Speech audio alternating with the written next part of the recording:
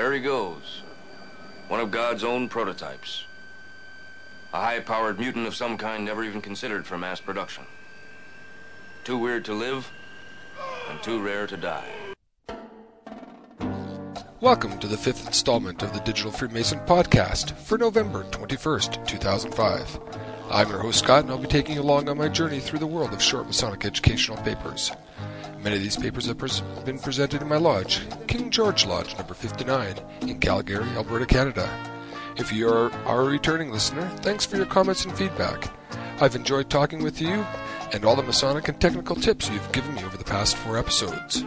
If you're a new listener, welcome, and I hope you will enjoy. My email box is always open, so if you have any other pieces of Masonic education which you think might be useful in this podcast, please feel free to email them to me, as well as if you have any ideas, thoughts, or feedback. My email address is podcast@kinggeorgelodge.com. I look forward to hearing from you as we journey through the digital library of Masonic education.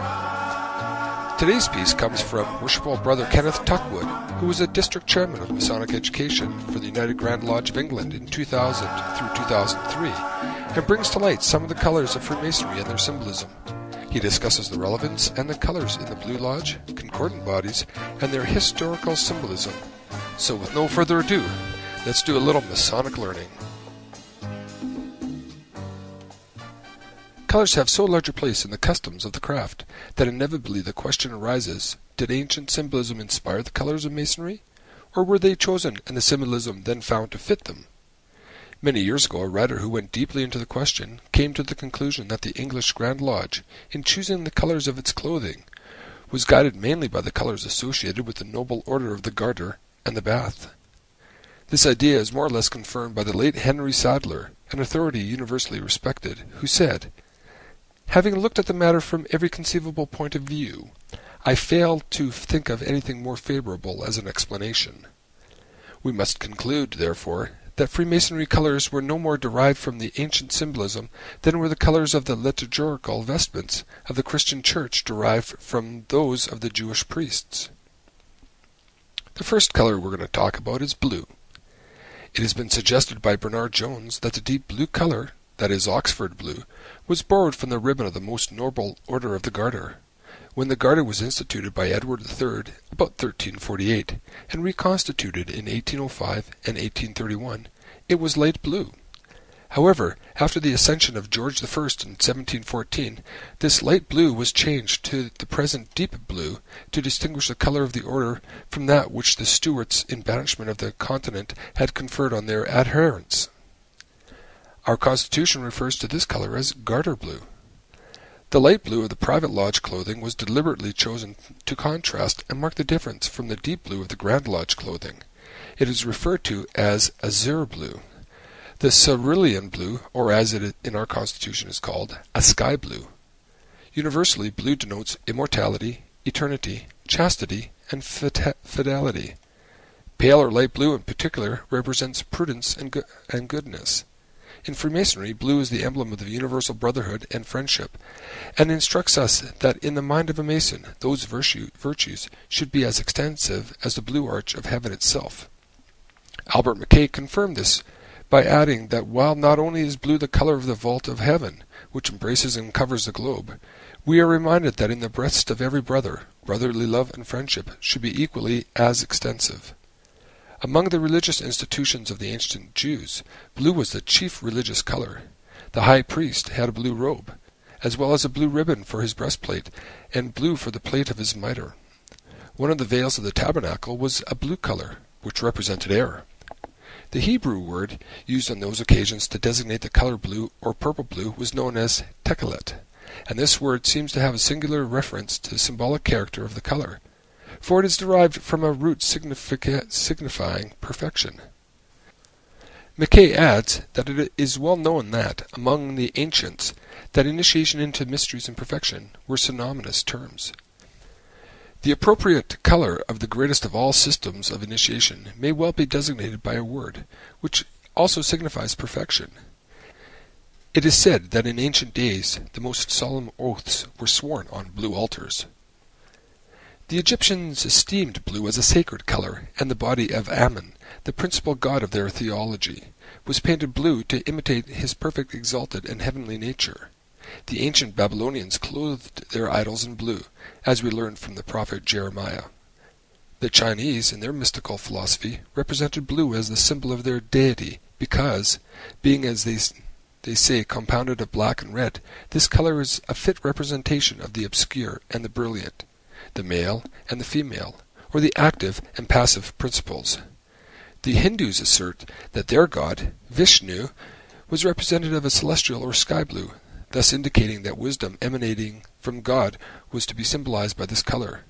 Among the Druids, blue represented truth.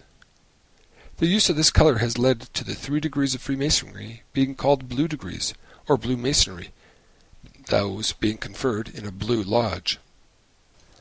White, conventionally, whatever it is technically, it is a color.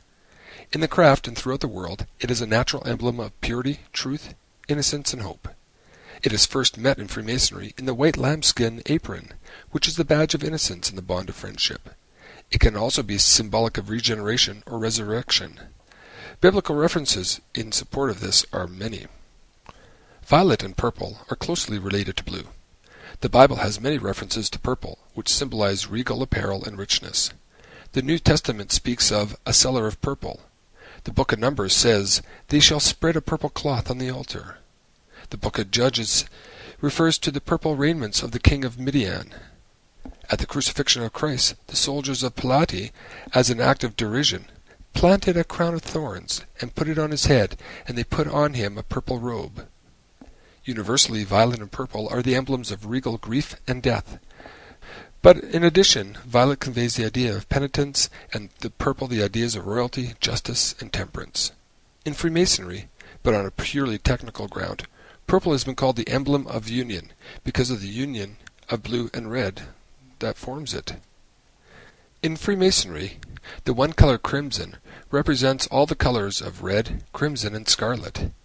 Universally, red is the emblem of faith, fortitude, divine love, magnanimity, and in the suggestion of blood, martyrdom. The Bible refers to both scarlet and crimson as liturgical colors. In Freemasonry, scarlet is the emblem of high dignity, for fervency and zeal, particularly in the Royal Arch. Green has always been regarded as a symbol of gladness and abundance, and has been directly associated with the ideas of resurrection and immortality, even of victory. In the Allied degrees, it is the symbol of the mortal resurrection of the candidate, teaching him that being dead to vice, he should hope to revive in virtue. It is employed as a symbol of immortality truth, which, like the bay tree, will ever flourish in immortal green. The idea of the unchanging immortality, of that which is divine and true, was always connected with the color green. Among the Egyptians, the god Fata, the active spirit, the creator and the regenerator of earth, the goddess Pash, the divine preserver, and Thoth, the instructor of men in the sacred doctrines of truth, were all painted in the hieroglyphic system with the green flesh. To them it was also a symbol of hope. Green was, with the Druids, a symbol of hope, and the virtue of hope with the Freemasons illustrates the hope of immortality.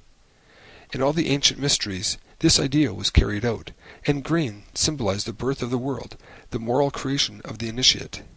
If we apply this to the evergreen, the acacia is the emblematic symbol of the new creation of the body, and a moral and physical resurrection.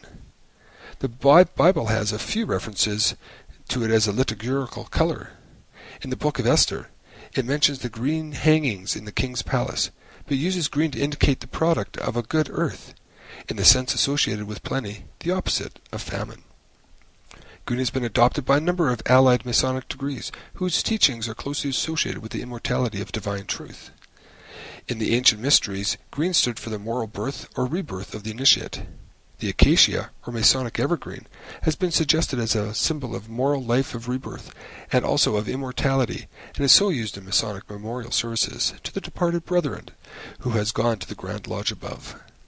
The Grand Lodge of Scotland has adopted thistle green as its emblematic color, and a green ribbon or collar was part of the regalia of the Country Stewards' Lodge, originally number 540, which had a short life and was constituted in 1789 for the particular association of stewards charged with making arrangements for an annual festival that met outside London. Grand Lodge permitted the members to wear special jewels suspended from a green ribbon or collar. the color having been chosen apparently because of its suggestion of the countryside.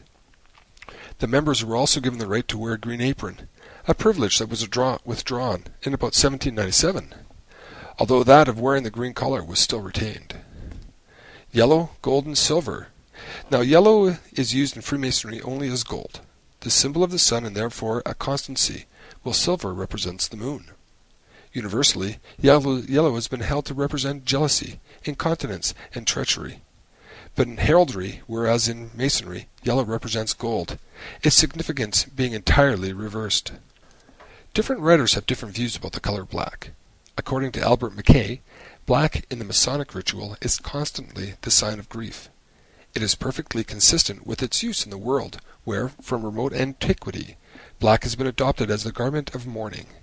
In Freemasonry, this color is confined to but a few degrees, but everywhere it has a single meaning of sorrow. Thus in the French rite, during a ceremony of raising in one of the degrees, the lodge is clothed in black, strewed with the representation of tears as token of grief for the loss of a distinguished member of the fraternity. Coyle says that the common acceptance of black as a symbol of sorrow or mourning is not applied in craft ritualism, although popular regard for black crepe may be in evidence as Masonic symbols. He also makes reference to the use of the color in the French degrees and allied degrees of the Knights Templar and Scottish Rite.